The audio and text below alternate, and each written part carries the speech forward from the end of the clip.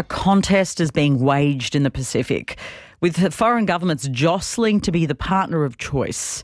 Australia, along with the United States, are working to build up the resilience of the region as China looks to expand its strategic ambitions. My next guest has taken a deep dive into all of this for the latest issue of Australian Foreign Affairs. Professor Rory Medcalf is the head of the National Security College at the Australian National University. He's written this essay and he joins us now. Welcome to Breakfast. Good morning, Patricia. China's footprint in the Pacific is growing, and it has been for some time. This is not new. What does Beijing want from the region? Well, I guess to put it simply, it wants what all colonial powers want. It wants wealth, it wants access, it wants power and influence. But of course, when we start breaking that down, it gets a bit more complicated. Okay, so let's break some things down. Just under a year ago, a controversial security pact was signed between the Solomon Islands and China. Australia was concerned about it. Have those worries come to fruition?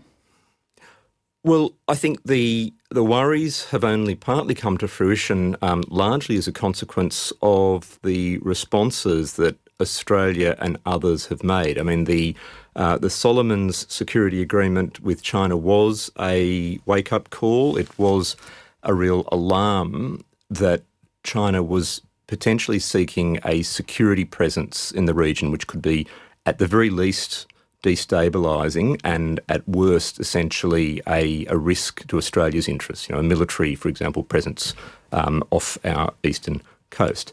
Now, it hasn't, if you like, fully manifests in that way yet, partly I think because Australia and others were so responsive. We've got, a series of agreements that Australian governments have signed, most recently, of course, with Kiribati, but also Vanuatu and progress with PNG. We've had other countries, the United States, Japan, New Zealand, the Europeans, as well as Australia, really stepping in to reassure the Pacific that there are many friends out there for their development and security. So this really is now game on. In your essay, you talk about the kind of role Australia can take to help dilute China's influence in the region, and you say an overbearing approach from Australia won't work, and a smarter strategy would be to engage a coalition to bolster the region's, national institutions. How does that differ from the current approach? Would you describe that as what this new Labor government is embarking on? Look, I think it's broadly in step with where our government's going. I mean, I think to the enormous credit of this government, this is, I think, the 9th visit that our foreign minister's made to the region. She was there last week, of course, in Fiji and Kiribati. But I think the Australian position is that we are understandably, the major donor, the partner of choice for so many countries in the region.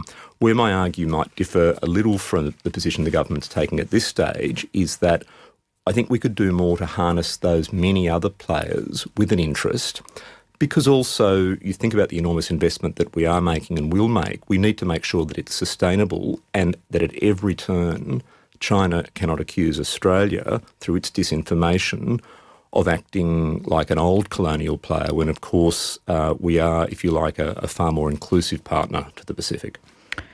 So how would China react to what you say, that it should harness the many other players? That'd obviously be, that would be, that stepped up approach would be provocative, right? Well, look, to wind it back, of course, we have to start with what Pacific Island countries want, and the views and the voices of the Pacific are being heard loud and clear, whether it's through Pacific Islands Forum or through individual countries, the focus on climate, on health, the sorts of issues that very much our government's focused on at present. Meanwhile, there are all these other players I've mentioned, Japan, the United States, and others. I think it's not realistic to exclude China fully from the Pacific, and so we can and should be reinforcing that view that we're not seeking a Pacific without China. We're simply seeking a Pacific that China cannot and will not dominate.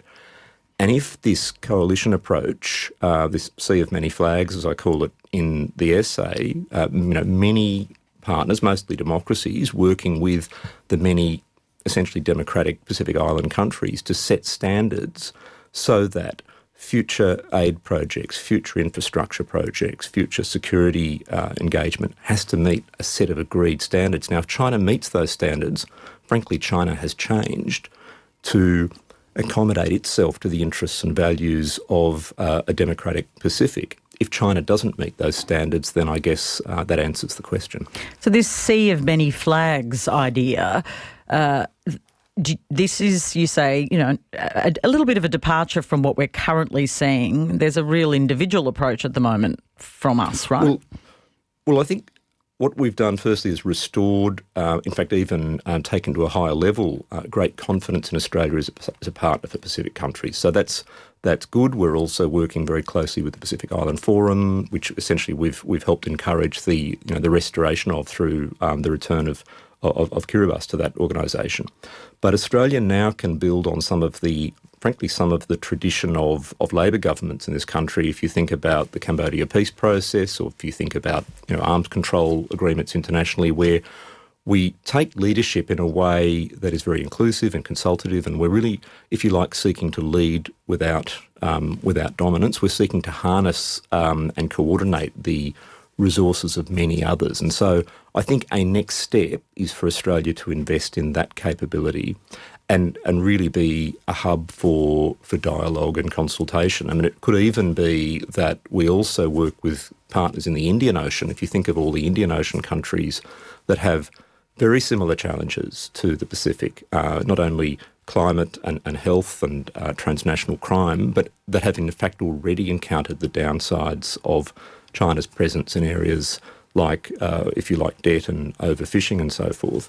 And Australia has the potential to be really building a dialogue or a council of all of these countries to set those common standards that will ensure that we're setting the terms for China's engagement in the Pacific and the broader Indo-Pacific, rather than simply reacting every single time there's a new alarm about a security agreement. So I think this is about a subtle evolution of what Australia's doing, but the great consultation that we've seen from the government and the fact that Australia is the country with a presence and a relationship with every Pacific partner positions us well for this next step as a hub.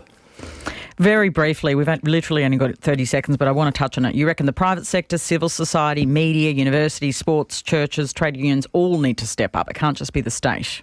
Why? That's right. And specialists in the Pacific and this country have long made that case. That in fact ours is the Pacific is ours to lose. We actually have these relationships. We just haven't fully harnessed and coordinated them in the past.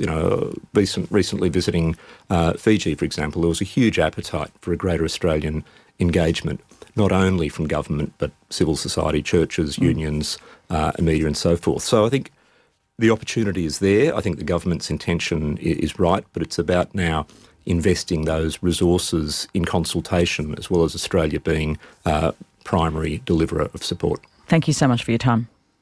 My pleasure, Patricia. Professor Rory Medcalf is the head of the National Security College at the Australian National University, and he's written this new essay in the Australian Foreign Affairs magazine. Find more great ABC RN stories that take you beyond the headlines on the ABC Listen app.